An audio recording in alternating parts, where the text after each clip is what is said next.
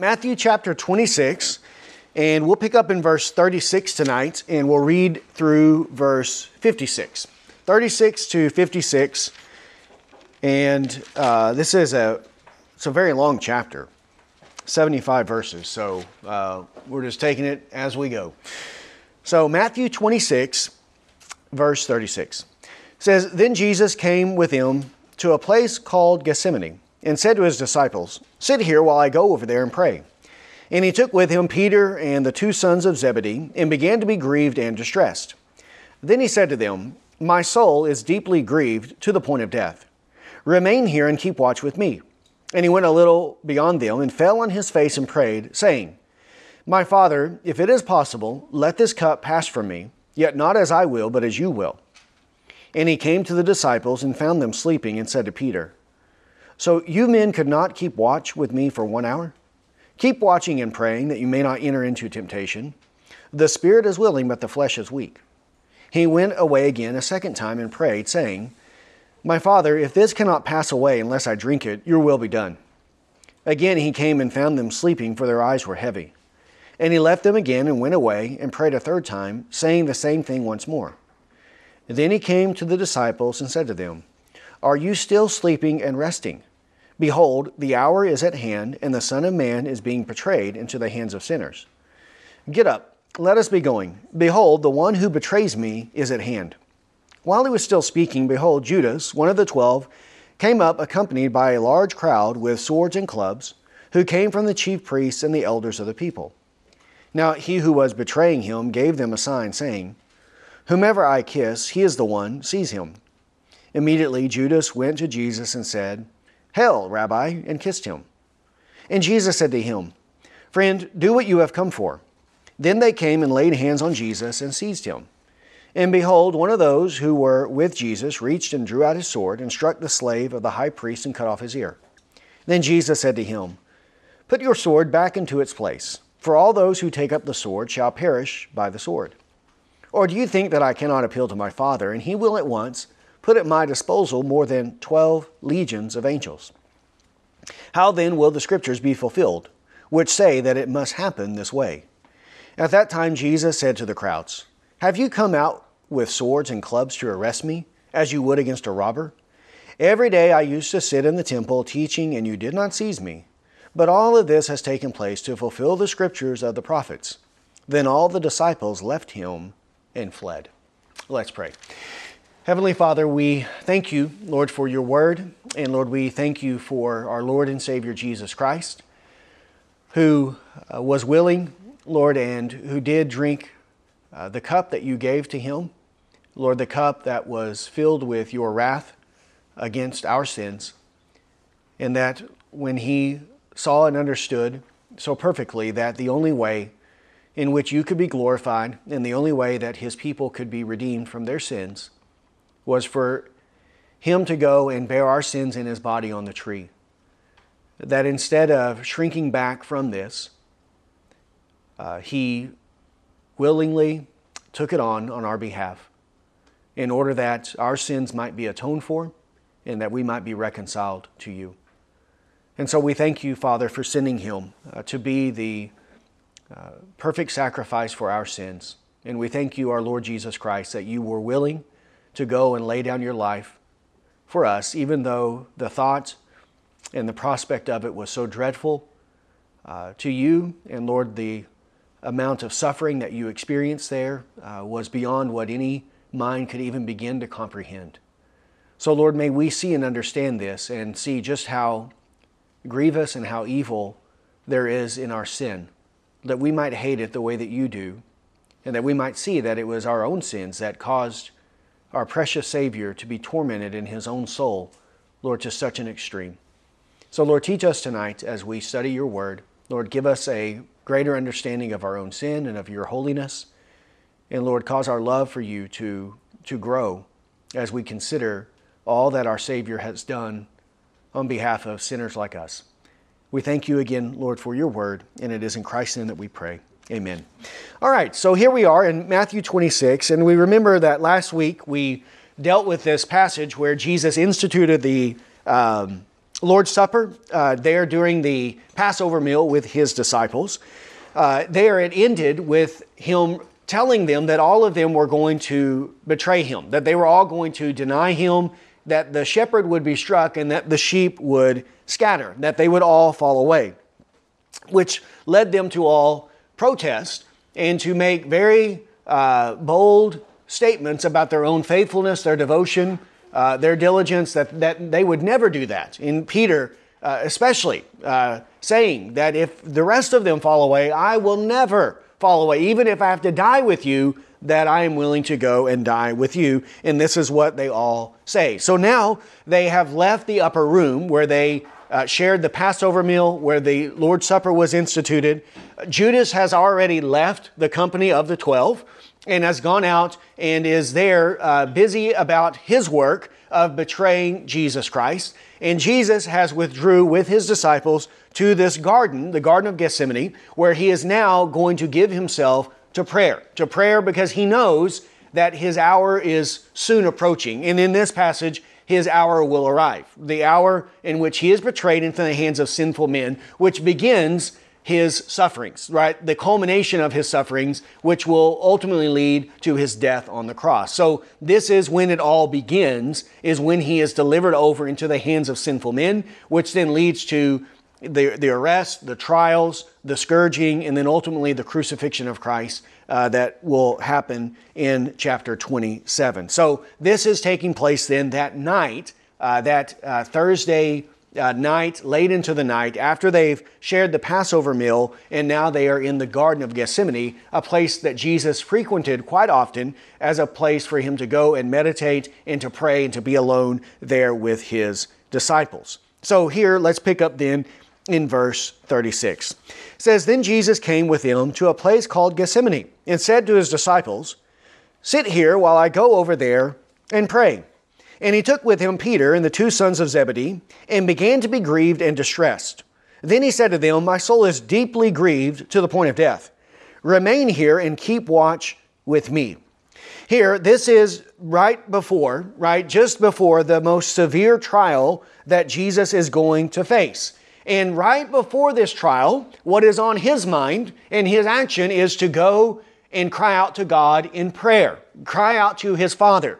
And we have to remember that this is Jesus, the Son of God, who is himself the second person of the Trinity. He is the Son of God, but then he also is the Son of Man. He does have a human nature like ours, but his human nature is not corrupted by sin. His human nature is perfect. He is a perfect, sinless man. Yet even Christ, when he is going to face his most severe trial, is not relying on his own strength, but who is he crying out to? He's crying out to his God, to his Father, for his Father's will to be done in his own life, and praying for strength and help in this time of need. Now, if Christ feels the need to do this, then how much more do we need to do this? Seeing that we have a corrupt, sinful nature. He did not have the sinful nature that we do that corrupts everything that we do. He had a perfect human nature, and yet he still did not rely on his own strength, but he cried out to God for help in his time of need. So how much more then ought we, who are beset with other weaknesses other than the ones that Jesus had in his natural human body, we have the weaknesses of a corrupt, depraved, sinful, fleshly nature that is still within us, that drags us down, that weighs us down, and keeps us from doing the things that we ought to do. He is giving us an example that we ought to follow, that when we are going through severe afflictions and trials, that we ought to cry out to God. And this is why it is good for us to be afflicted in such ways, because these afflictions do cause us to cry out to God for help in our time of need. A couple of passages, we'll remember Hebrews chapter 4 from this past Sunday. Hebrews chapter 4, verses 14 to 16. Hebrews 4:14 says, Therefore, since we have a great high priest who has passed through the heavens, Jesus the Son of God, let us hold fast our confession. For we do not have a high priest who cannot sympathize with our weaknesses, but one who has been tempted in all things as we are, yet without sin. Therefore, let us draw near with confidence to the throne of grace, so that we may receive mercy and find grace to help in the time of need. Here, our high priest can sympathize with our weaknesses because he's been tempted in all things as we are, yet without sin. Here, this is one of his trials and temptations. And yet he passed through this trial without ever committing sin against God.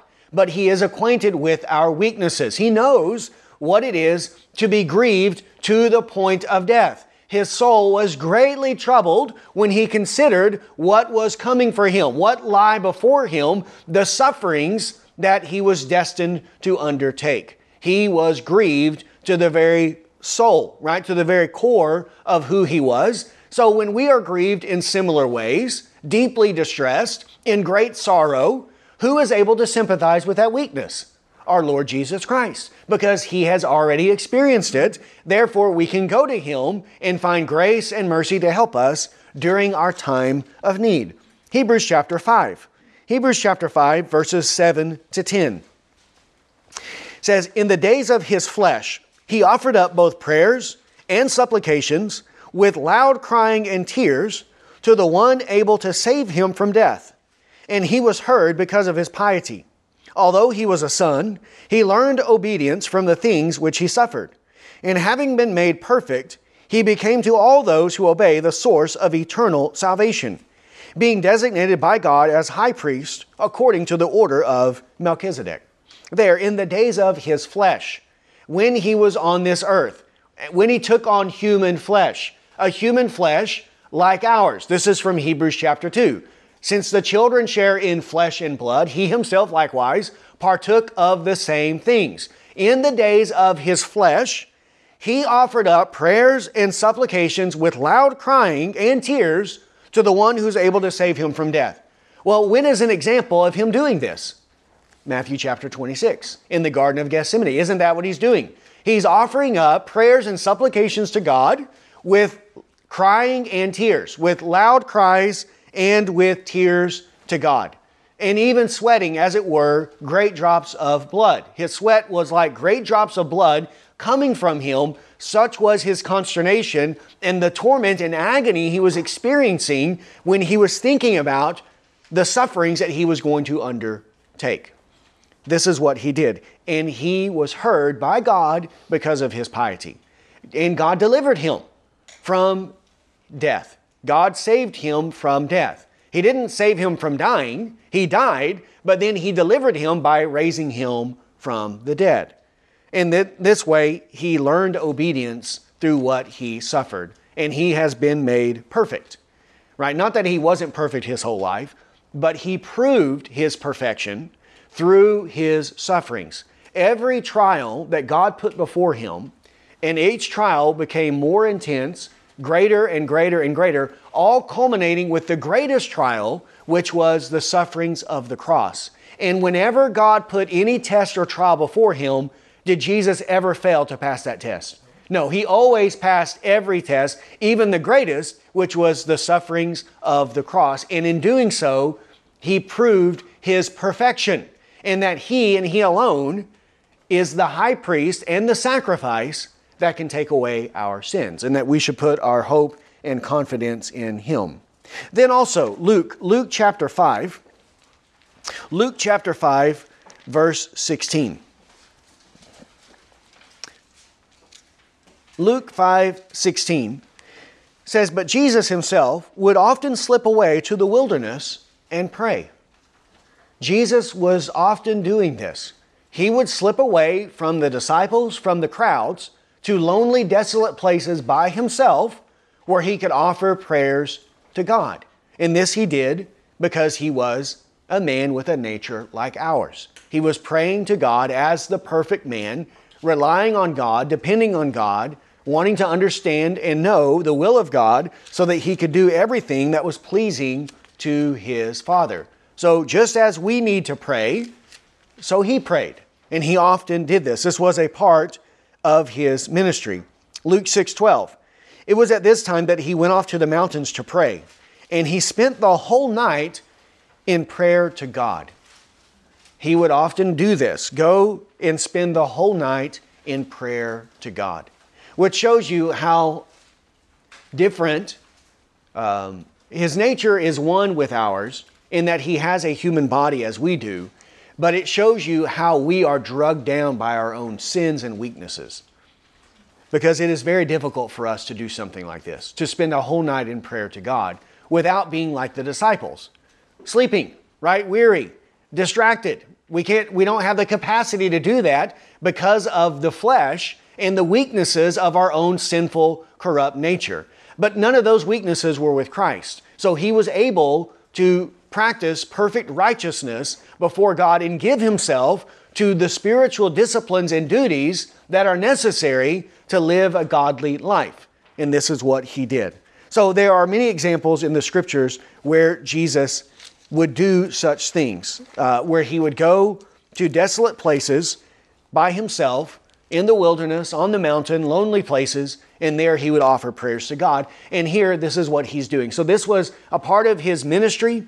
This was a part of his life. So it's not surprising then that on the night of his betrayal, and just before his greatest suffering, his greatest trial, he would be giving himself to prayers to God. Verses 37 and 38. He takes Peter and the two sons of Zebedee and began to be grieved and distressed, and said, "My soul is deeply grieved to the point of death. Remain here and keep watch with me." Here we are reminded that Jesus has a complete human nature. He has both a human body and a human soul, right? Both of those, we are made up of these two components. We have a body and we have a soul. God created Adam and then breathed into him the breath of life. He gave him a soul. And so this is what we have. This is what constitutes us. So also Christ had both a human body and he had a human soul. And this is why he says, "My soul is deeply grieved to the point of death." That invisible inner spiritual component of man, this is what is so grieved within him, even to the point of death. Right? He is grieved when he thinks about all that he is about to suffer. It says in John chapter 12, he says that his soul was greatly troubled when he considers these things. And this has to be his human soul. His human soul. And there is a heresy out there that teaches that Jesus had a human body, but then his soul was the divine part. So he didn't have a human soul. He had a human body, but then that body was filled with the spiritual part, which was his divinity. But that is a heresy. He had to have both a human body and a human soul, and that full humanity was then united to his divinity, so that he was both fully God and fully man. And he was like us in every way. We have a body and soul, so he had a body and a soul. John 12:27. "Now my soul has become troubled, and what shall I say? Father, save me from this hour. But for this purpose I came to this hour. Father, glorify your name." Then a voice came out of heaven. "I have both glorified it and will glorify it again." There, my soul has become troubled. Troubled when he's thinking about his impending death. But what should he do about it? Should I say to my Father, "Save me from this hour. Don't make me undergo this suffering"? But he says, no, this is the very reason I came to this hour. This is why I came to the earth, was to offer my life for the sake of his people. Now the question is, why? Why was he so troubled in his soul? Why was he deeply grieved even to the point of death? And the answer is in many places in Scripture, but one is Isaiah 53. Isaiah chapter 53, Jesus understands full well the meaning of these prophecies. He knows that they are fulfilled and completed in him. And he knows that what Isaiah is predicting in Isaiah 53 is in a matter of hours going to be accomplished in his body, right? It's all going to happen in him, in his body, on the tree, in just a matter of hours. And when he's thinking about all that this entails, it causes him to be grieved to the point of death. And as the other evangelist records, that his sweat, he was sweating like great drops of blood. even though it was in the middle of the night, in the cool of the evening, and even though he was not working, he was not exerting himself physically, yet when he was thinking about his sufferings and meditating on that, it was causing him to sweat in this way because of the amount of suffering he was about to endure. Isaiah 53. Who has believed our message, and to whom has the arm of the Lord been revealed? For he grew up before him like a tender shoot, like a root out of parched ground.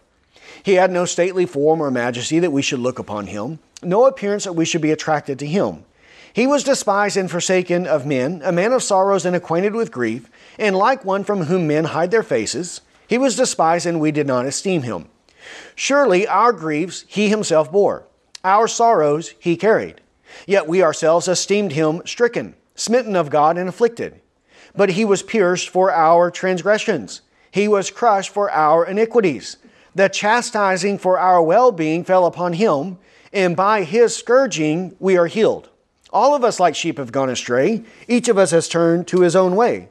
But the Lord has caused the iniquity of us all to fall on him. He was oppressed and he was afflicted, yet he did not open his mouth. Like a lamb that is led to slaughter, and like a sheep that is silent before its shearers, so he did not open his mouth. By oppression and judgment he was taken away. And as for his generation, who considered that he was cut off out of the land of the living for the transgression of my people, to whom the stroke was due? His grave was assigned with the wicked men, yet he was with a rich man in his death, because he had done no violence, nor was there any deceit in his mouth. But the Lord was pleased to crush him, putting him to grief. If he would render himself as a guilt offering, he will see his offspring. He will prolong his days, and the good pleasure of the Lord will prosper in his hand. As a result of the anguish of his soul, he will see it and be satisfied. And by his knowledge, the righteous one, my servant, will justify the many, as he will bear their iniquities. Therefore I will allot him a portion with the great, and he will divide the booty with the strong. Because he poured out himself to death, and was numbered with the transgressors, yet he himself bore the sin of many, and interceded for the transgressors. This is the basis for his being grieved to the point of death. The Lord caused the iniquity of us all to fall on him. God was, in this moment, about to impute the sin of the people onto the sinless Son of God, onto our Lord and Savior Jesus Christ. He was placing our sins in his body at this point, and then he was going to be nailed to the cross. And he understood what that entailed, that God was about to crush him. God was about to pour out his wrath upon Jesus Christ on the cross. And this is what he was about to endure. So it's not just that he was about to die, and this is why he was troubled so much. It is because he knew that he was about to suffer the full wrath of God against our sins. Not his sins, but our sins. And when we consider that every single sin, right, if we live a completely perfect life and sin one time, what does that sin deserve? That sin deserves death, and it deserves an eternity in hell separated from God. Now, how many times do we sin in our life? There's no way we can even begin to count it. We have both the guilt of our natural corruption, right, our original sin that we inherited from Adam, and we are guilty and worthy of death for that. And then we have all of our actual sins. Sins of the mind, sins of the mouth, sins of the heart, sins of the body.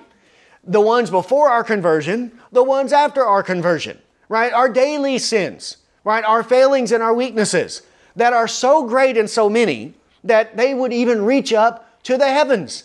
And every single one of those sins is deserving of what? Eternal death, eternal damnation. And Christ is going to bear all of those sins, not just for one person, but for who? For every single one of his people, from Adam until the end of the world, which according to Revelation chapter 7 is a multitude so great that no one can count. And he was about to take the wrath of God for all of the sins of all of his people from Adam to the end of the world, and all of that was going to be put in his body on the tree, And then God was going to pour out His wrath against that sin to the point that it was completely extinguished in our Lord and Savior Jesus Christ. His sufferings are greater than even the sufferings of the wicked in hell for all eternity. Because in hell, the reason the wicked are there for all eternity is because, since their offense is against an eternal God, they can never exhaust the wrath of God. It can never be satisfied in those temporal people. So they never come to the end of the wrath of God that is against them. And this is why they suffer for all eternity.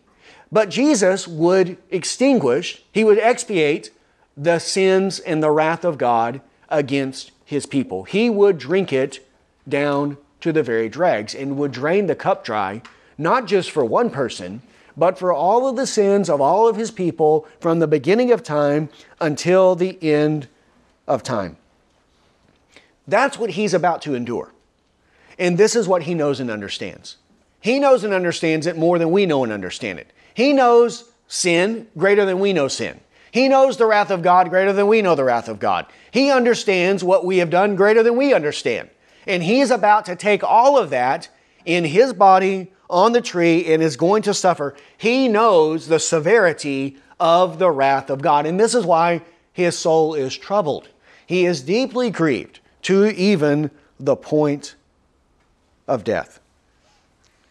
So, we have to understand this. We need to see what sin and what the wrath of God, what it does to Jesus Christ in the Garden of Gethsemane. Because this is our sin that He is suffering over. Not His sin. He's perfect and sinless. It is the prospect of our sin. Do we think about our own sin in this way? Are we grieved the way Christ is grieved? Are we deeply troubled in soul and spirit the way He is deeply troubled whenever He considers the wrath of God against sin? Right? We need to see and understand those things. Otherwise, we will not have a true comprehension of our own sin. So, this is why He is distressed the way He is. And this is why He is going to pray. And He's also asking His own disciples to watch and pray with Him. Right. Not only for their own sake, but for His sake as well. Right? Aren't we supposed to pray for one another and lift each other up in prayers? Well, doesn't He need His companions to lift Him up, to support Him, right? To pray for Him, to cry out to God on His behalf, right? To be there with Him in that situation? Yes, He certainly does, right? We are to bear each other's burdens and so fulfill the law of Christ. It says in Galatians chapter 6, verse 2, is Jesus bearing a very great burden right here? Very great. Well, this is the time to bear one another's burdens, for them to come alongside and help bear His burden, right? To be a support and a ministry to Him. And this is why we find, oh so true, the words of the apostle, when we are faithless, He remains faithful. Because what are the disciples in this case? They're faithless. They don't pray for Him. They're too busy sleeping. But He remains faithful to them because He cannot deny Himself, and He will not deny Himself. Verse 39. He went a little beyond them and fell on His face and prayed, saying, My Father, if it is possible, let this cup pass from me, yet not as I will, but as You will. And He came to the disciples and found them sleeping, and said to Peter, So you men could not keep watch with me for 1 hour? Keep watching and praying that you may not enter into temptation. The spirit is willing, but the flesh is weak. Here, He goes beyond them. So He takes the 11. He leaves 8 of the 11 at one spot. He takes the 3, Peter, James, and John, with Him further on, asks them specifically to pray. And we know that these 3 were part of this inner circle. There were certain privileges given to them above the other 8. In that, when He healed Jairus' daughter, He took those 3 in with Him to be witnesses, and then these 3 were with Him on the Mount of Transfiguration. So also here they are with Him in the garden, and He wants them to go with Him and to pray for them. Then He leaves them and goes on, and now He falls on His face in such agony and distress because of, again, our sin, which is a rebuke against us so often for how little we feel over our own sins, how quick we are to excuse, to justify our sins, while our Lord and Savior is falling on his face when he thinks about our own sin. This is the way that we need to be. We need to pray that God would open our eyes and let us understand, give us faith and understanding into the corruptions of our own sinfulness, and that he would break our hearts, right, over our own sin, so that we have this dread and hatred for them in the same way that our Lord Jesus Christ does. Okay, then verse 39, he says, Father, if it is possible, let this cup pass from me, yet not as I will, but you. Here, he is talking about this cup, the cup of God that God has in his hands, and it is the cup that he is about to drink. And he's asking his Father, if it's possible, let this cup pass over me. Right now, again, this is showing us the full humanity of Christ on display. And it is, he's not doubting the will of God. He's not uncertain about what he's supposed to do. He is showing, though, that he is a man with a nature like ours. And he's not sinning in this. He's not saying, I'm not going to do it, or I don't want to do it, or why are you doing this to me? But who wants to go and die a miserable death? Does any man want to naturally die a miserable death? Of course not. So of course he's praying, Father, if it's possible, let this pass from me. But if the only way to redeem the people and to glorify your name is for me to go to the cross, then not my will, but your will. I will go and do whatever you call me to do. But if it's possible, if there's any other way to accomplish this, then bring it about. Though he knows there is no other way, which is why in the end he resigns himself to doing the will of God. I will do it because I know this is the only way that it can be accomplished. But here his prayer is not my will, but your will. I want your will to be done, and I don't want my will to exceed or supersede your will, to be in contradiction to your will. I want my will to align with the will of God. And this is why we are to pray. When we pray, we're not changing God's mind. We're not getting God to do something that he wasn't already going to do. The point of prayer is that our will would be aligned with the will of God, to bring us in conformity to what God has willed and to what God is bringing about. And this is why we are to pray according to the will of God. 1 John chapter 5, verses 13 to 15. 1 John 5:13. These things I have written to you who believe in the name of the Son of God, so that you may know that you have eternal life. This is the confidence we have before him, that if we ask anything according to his will, he hears us. And if we know that he hears us, and whatever we ask, we know that we have the request which we have asked from him. So we are to pray according to the will of God. And we are to submit everything to God's perfect will. And Jesus was not exempt from this as a perfect man, but he submitted everything to the perfect will of God. And whatever that will was, that is what he was determined to do, because his food was to do the will of him who sent him and to finish his work, it says in John chapter 4. Also, we should point out that this does contradict and rebuke the name it and claim it people. There are certain segments out there who would say that if we condition our prayers with not my will but your will, it shows that we don't have faith. We're doubting. We just need to name it and claim it. But did Jesus practice name it and claim it theology?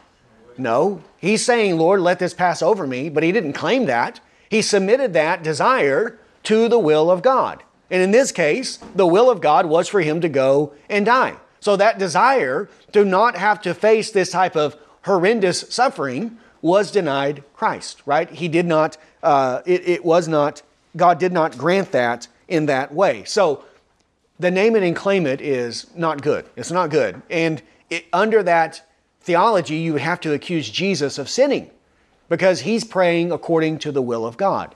And that is not lacking faith. That is faith, right? He is practicing perfect faith.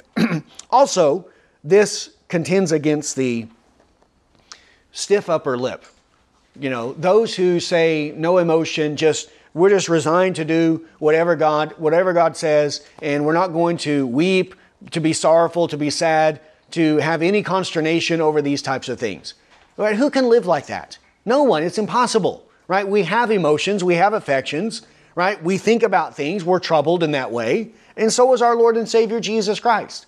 So there's nothing wrong with being troubled, with being deeply grieved, with being sorrowful to the point of death, to falling on your face, to crying out with loud cries and tears to God. That's not a lack of faith. This is what it is to be a man, right? And to be a human. This is who we are, right? We're not robots in the way that we live our life before God. And Jesus wasn't a robot, even though he was always going to do the will of God. Also, we might point out as well the contrast between Jesus and the martyrs. Many of the martyrs who went to their deaths joyfully, singing praises to God, rejoicing in the sufferings that were before them. Now, this wasn't always the case, but there were many. And if you read not the Voice of the Martyrs, the Fox's Books of Martyrs, you read Fox's Books of Martyrs, and there's many accounts of many martyrs who went to their deaths praising God, rejoicing, not falling on their faces, not crying out, Lord, if possible, let this cup pass over me, not in any way, shape, or form with the type of consternation that we see visibly present here in the Lord and Savior, Jesus Christ. However, his sufferings are of a different nature than their sufferings. No martyr ever suffered like Jesus did, because none of them are bearing the sins of other people, and none of them are suffering the wrath of God. Rather, the presence of God is with them in the midst of their sufferings, and certainly God's presence in a sense of helping him and sustaining him is with Christ, but also his wrath is against him. But God's wrath wasn't against any of the martyrs. His favor and his love was with them during that time. So this shows us that Jesus' sufferings it was more than just him dying on the cross. What was happening invisibly and spiritually was the greater portion of his sufferings. Right. In that God's wrath was being poured out on him. Otherwise, it wouldn't make any sense that the martyrs go joyfully to their death while their captain is here on the ground, on his face, crying out, Lord, deliver me from this. His sufferings were of a different nature.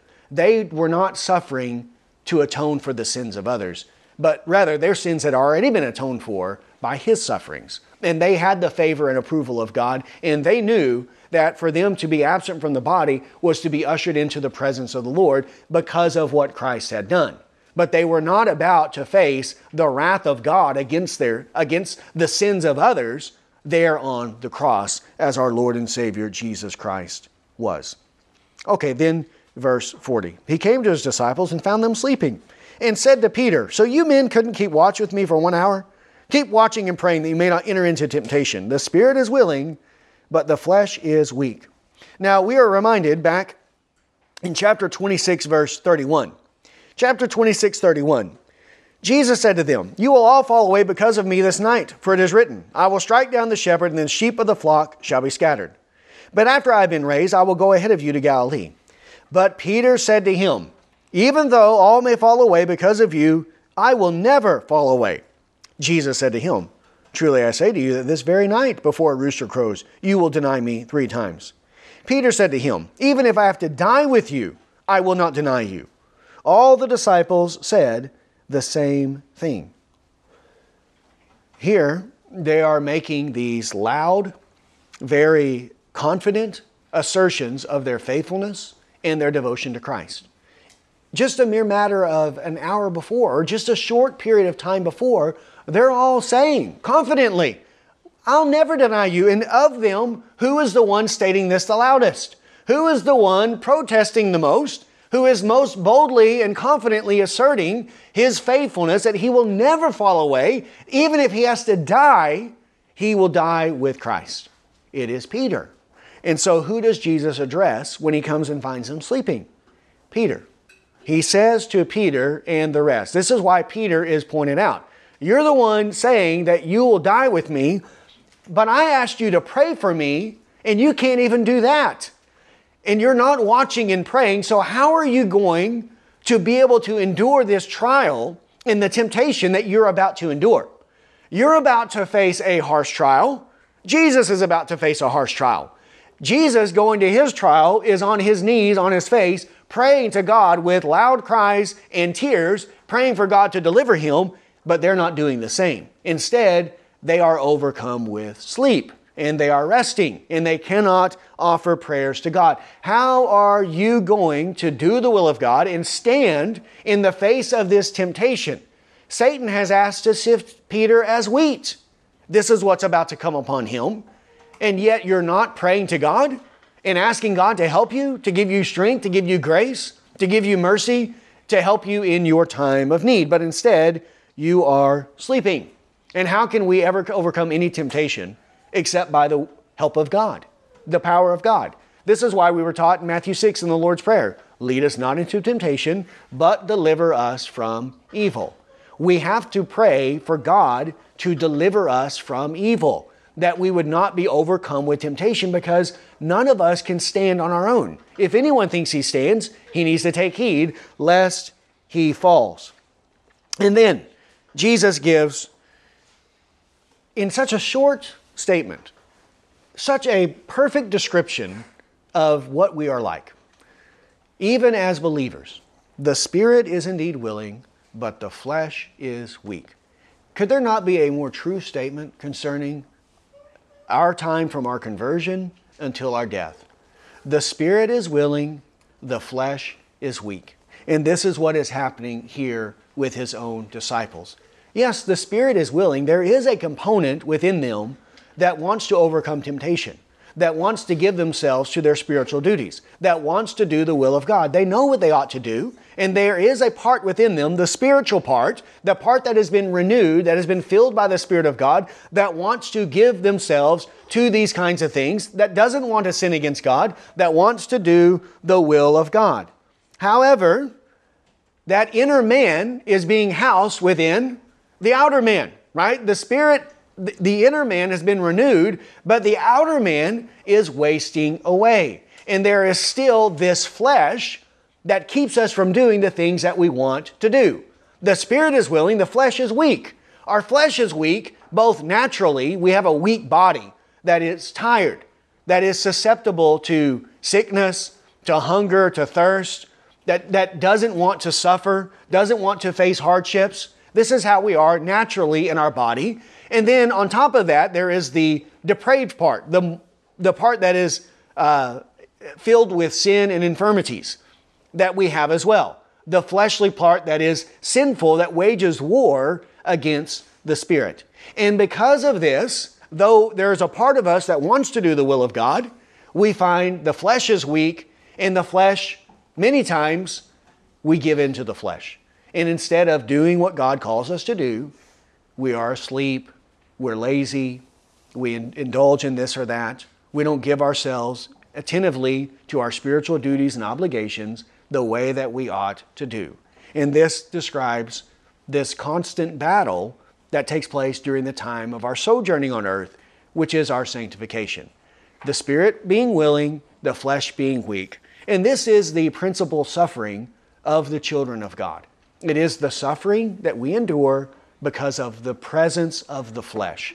And one of the chief indications that the Spirit is alive and well within us, right? That we are children of God and we possess the Spirit of God, is this longing and desire to be freed from the body of flesh, right? To be set free from this war and to no longer have to contend with the flesh anymore.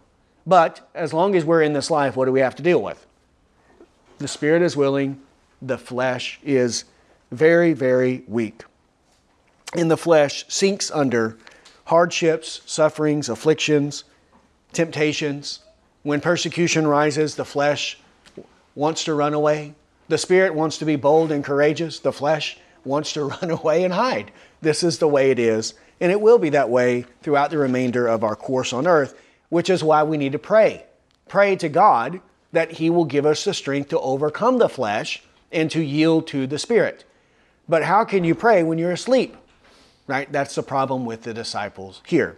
during the time of temptation that is about to come upon them. Romans chapter 7. Romans 7, we're familiar with this passage, but it perfectly describes in more detail what Jesus says in this short statement. Spirit is willing, flesh is weak. The apostle explains more fully in Romans 7, 14 to 25. Romans 7, 14.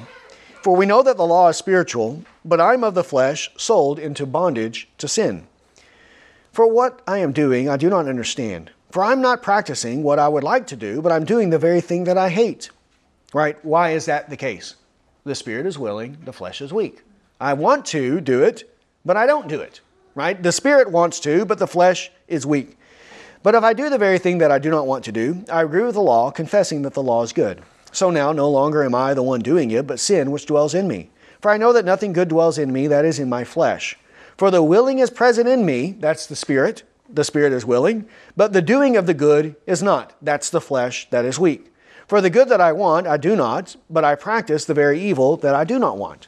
But if I'm doing the very thing I do not want, I'm no longer the one doing it, but sin which dwells in me. I find then the principle that evil is present in me, the one who wants to do good. For I joyfully concur with the law of God in the inner man, that's the spirit. But I see a different law in the members of my body, waging war against the law of my mind and making me prisoner to the law of sin which is in my members. That's the flesh. Wretched man that I am, who will set me free from this body of death? Thanks be to God through Jesus Christ our Lord. So then on the one hand, I myself with my mind am serving the law of God, but on the other with my flesh, the law of sin. That's what's happening here in the garden. The spirit willing, the flesh is weak. Then verse 42. He went away again a second time and prayed, saying, My Father, if this cannot pass away unless I drink it, your will be done. Again he came and found them sleeping, for their eyes were heavy. And he left them again and went away and prayed a third time, saying the same thing once more. Then he came to the disciples and said to them, Are you still sleeping and resting? Behold, the hour is at hand, and the Son of Man is being betrayed into the hands of sinners. Get up, let us be going. Behold, the one who betrays me is at hand. Here, the time to watch and pray, the time to be prepared for action is about to be over, and then the battle is going to arrive, right? That's what's going to happen, and this is what the disciples are failing to do. Jesus, he has prepared himself to face the trial. The disciples have not prepared themselves. They are not going to be ready for the trial that is coming upon them. Jesus says in verse 42 that he is willing to drink this cup. If it cannot pass away unless I drink it, your will be done. He's willing to drink the cup if it's necessary for the glory of God and for the salvation of his people. And this is why he willingly went to the cross. No one took his life from him, but he laid it down on his own accord. He was like a sheep being led to the slaughter. And this is why he did not revile whenever he was reviled. But he continued entrusting himself to him who judges justly. So there, Jesus is willing to go and lay down his life there for us. He comes again, finds them sleeping. Their eyes are heavy. He goes back. He again prays another time, saying the same thing. Then in verse 45, he comes back to the disciples. He wakes them now, rebukes them for still resting and sleeping. But now the hour is at hand, and the Son of Man is going to be betrayed into the hands of sinners. Now he's going to be handed over to sinners. And who are these sinners that he's going to be handed over to? Well, the high priest, the chief priest of the Jews, the scribes, the Pharisees, right? The Romans, all of them are going to take him, and they're all going to be responsible for his crucifixion. And here he calls them sinners, right? And this shows you just how depraved, how far the Jewish nation had fallen at this point. Those who had the oracles of God, and yet here Jesus describes them as sinners. And the chiefs among them, right? The priests, the Levites, the scribes, the ones who were to be the teachers, who were to instruct the people in the will of God, they are the chief sinners among them. who are responsible for the unjust murder of the Son of God, which shows how depraved and how contrary they were to the will of God. And here, in all of this, Jesus is going willingly to his death. He tells them in verse 36, "Get up, let us be going. Behold, the one who betrays me is at hand." He doesn't say, "Get up, let's run and hide." He could have easily done that, couldn't he have?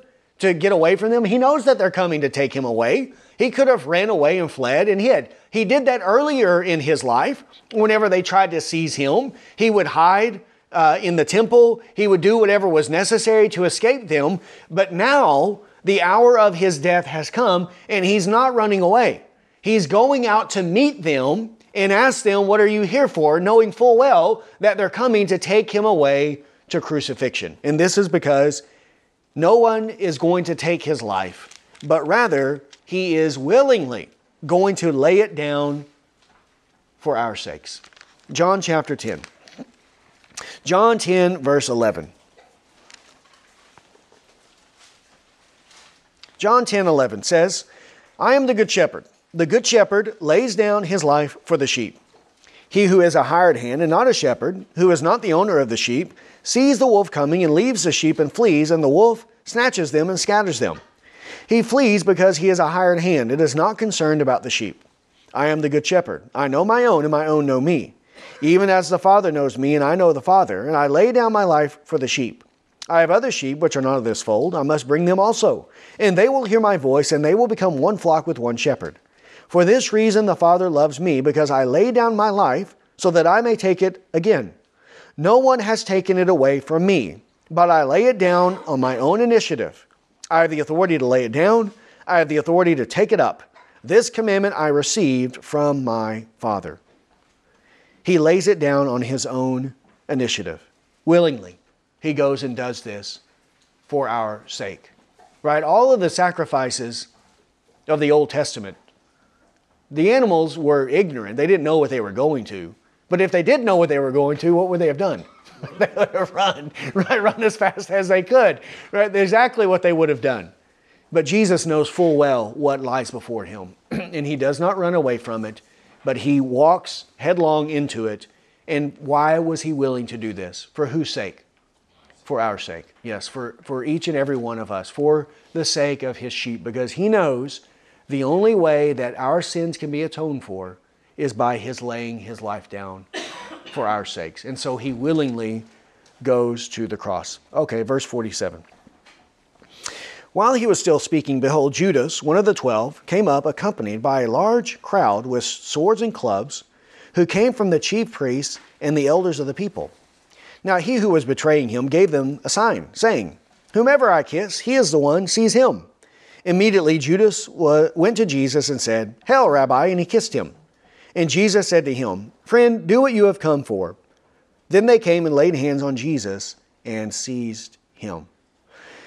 Here, while he's saying this to his disciples, now this large crowd of people, led by Judas Iscariot, comes up, and everything is going to begin to transpire that leads to his arrest, the trial, and then ultimately the crucifixion. Now, there was a good point, and I'll give credit to where credit is due, that was made by John Gill. And his good point was that while the other disciples were sleeping, there was one of Jesus' disciples that was busy, and who was active, and who was working hard. And who is the only one not sleeping on this night? Judas. It is Judas Iscariot, the one who was doing evil and who was doing sin. And he said it is often the case that the children of the world and evil people are more zealous to do sin than the children of God are to do that which is good and right.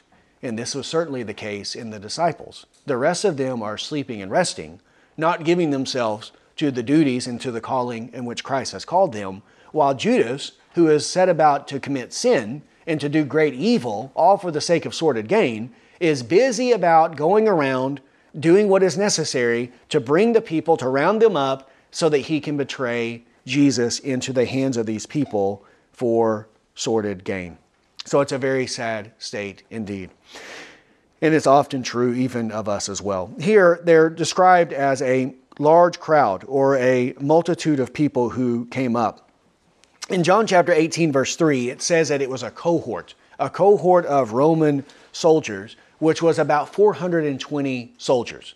So there's about 420 Roman soldiers, and then there's also guards and soldiers that are sent from the priest and from the temple. So when it says a multitude or a large crowd, we're talking about hundreds and hundreds of people who have come out here on this occasion.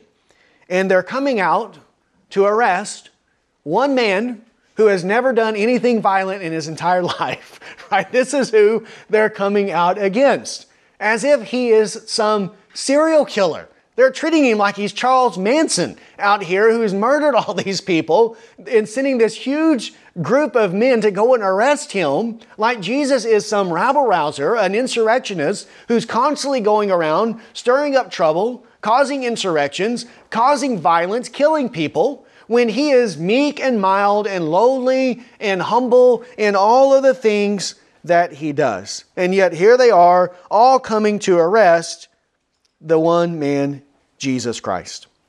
And Judas comes out and has given them this sign: the one that I kiss, this is the one, seize him. And then he went and gave Jesus this greeting of his rabbi, his teacher, which was a big fat lie, and then gave him this kiss, which was also hypocritical, because the kiss that we give to our friends is to greet one another with a holy kiss. It says in Romans 16:16.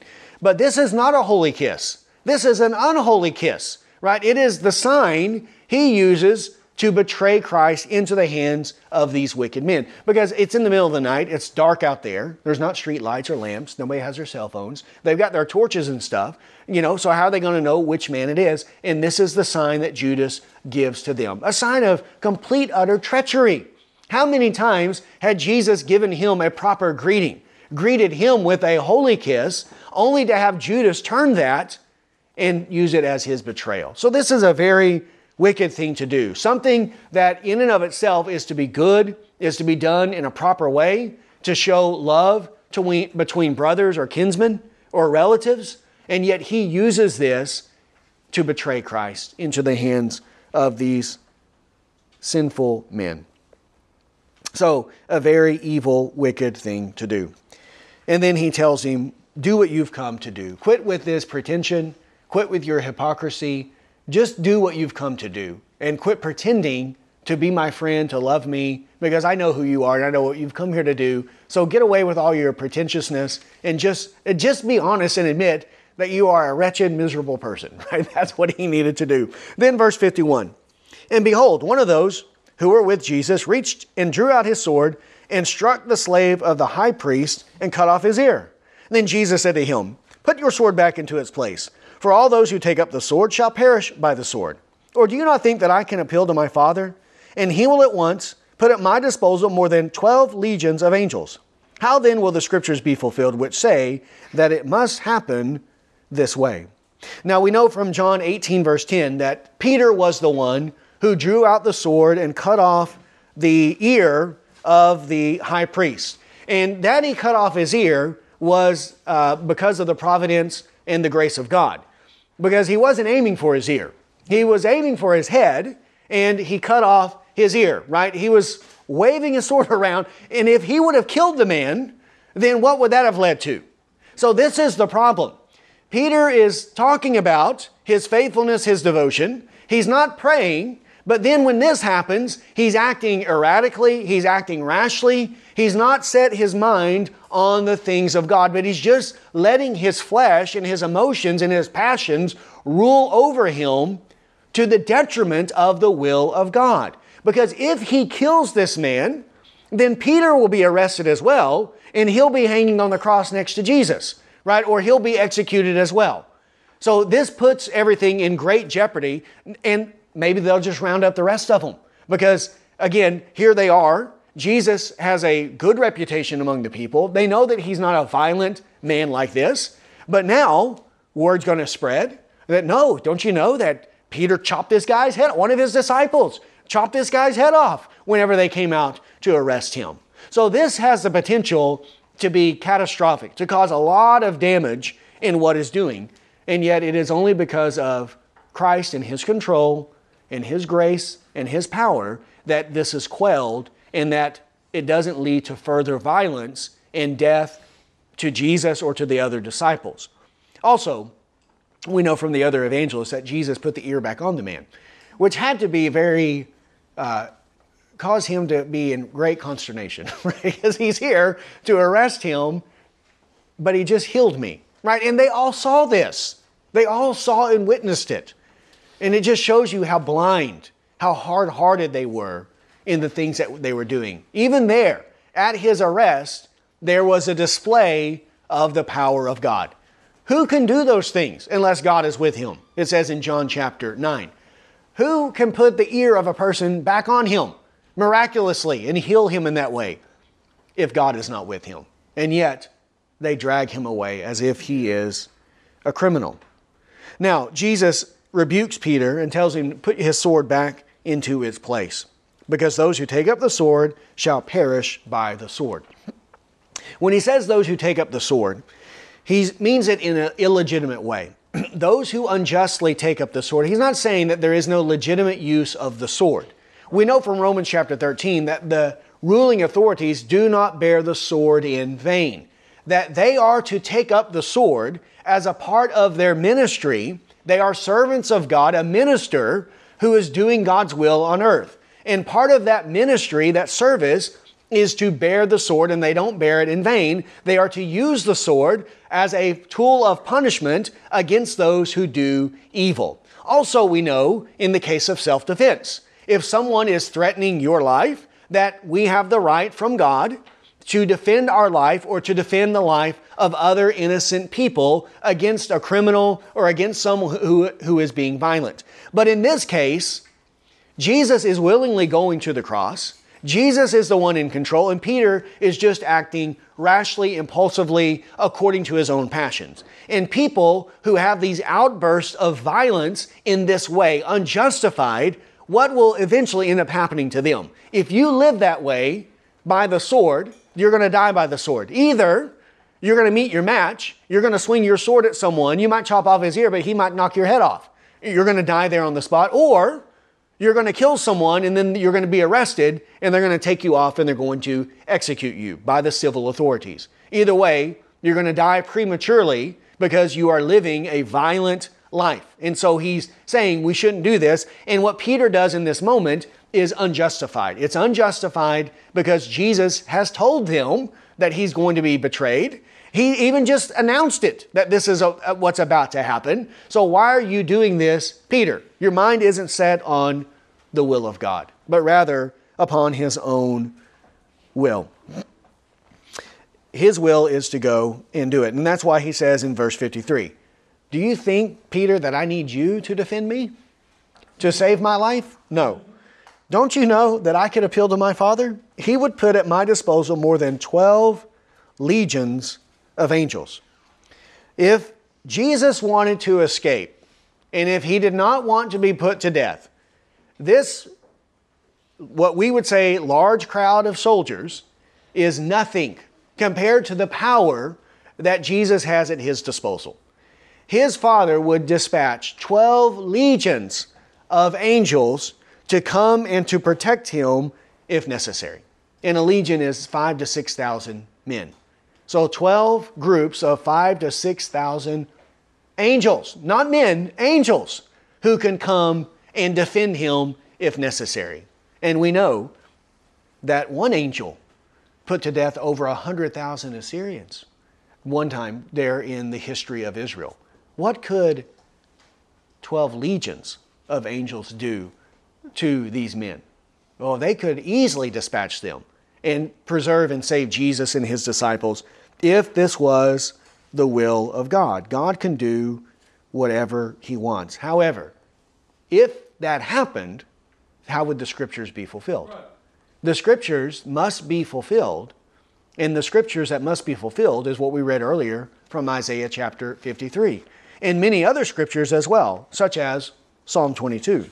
Psalm 22 verses 11 to 13 describes exactly what is happening.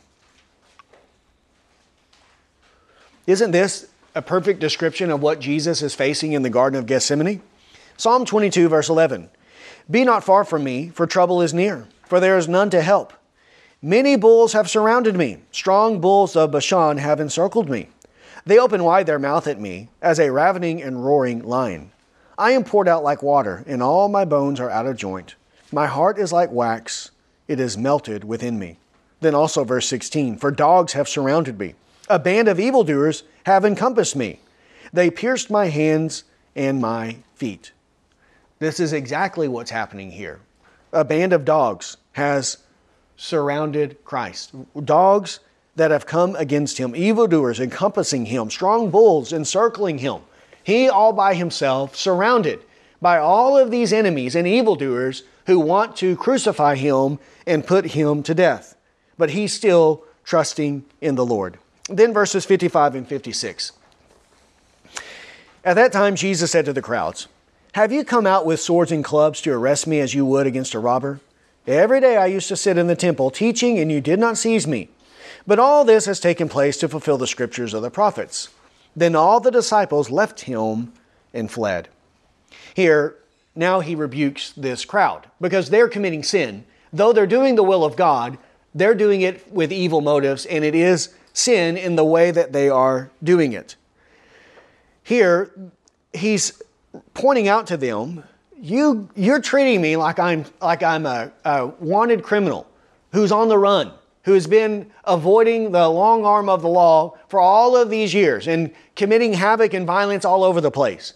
But I've been daily, even this week, did he not daily go to the temple in broad daylight in the public and teach openly? He's not hiding. He's not doing this subversively. He's not in dark corners. He's doing this openly. So if what I'm saying is false, then stand up and contend against me, right? Prove from the scriptures that what I'm saying is false. But if not, then why are you doing this and why are you treating me like I'm some common criminal? When I've been out in the open, everything that I've done has been open, it's been in the broad daylight, and you had ample opportunity to arrest me in the broad daylight. But they wouldn't do it that way because they're deceitful people, right? This is the hour of darkness that has come, and that is why they've come in the darkness, because what they're doing is evil. It's sinful. It needs to be done in the dark of night because it's not honest, it's not just, it's not righteous, it's not true. Everything about it is wrong and unwholesome. And so he rebukes them because of those things. He was a meek, mild, peaceful man. Not a rabble-rouser and not a violent man in any way, shape, or form. He didn't even cry aloud in the streets, it says in Matthew chapter 12. But they're treating him in this way. And then he says, but it all has to take place to fulfill Scripture. I know why this is happening, and I'm committed to doing the will of God. And then the disciples all flee and leave him there alone and by himself. His friends all forsake him here in his moment of greatest need. And it proves that his word never fails. He told them you're all going to fall away. And they all said, no way, Jose, we'll never fall away. But what happened? Exactly what he said would happen. They all fell away and they all ran and saved their own skin and left him there all by himself. Which is an act, it's not as treacherous as what Judas did, but this is an act of betrayal for them to forsake him in that way, to run away.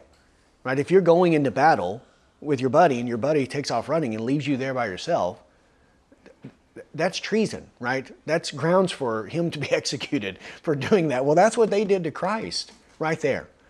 However, we see how compassionate and gracious he is, because though they did this to him, he will forgive them, he will restore them, and he will still use them in a very mighty way. And this is what he does for us in so many times, in so many ways.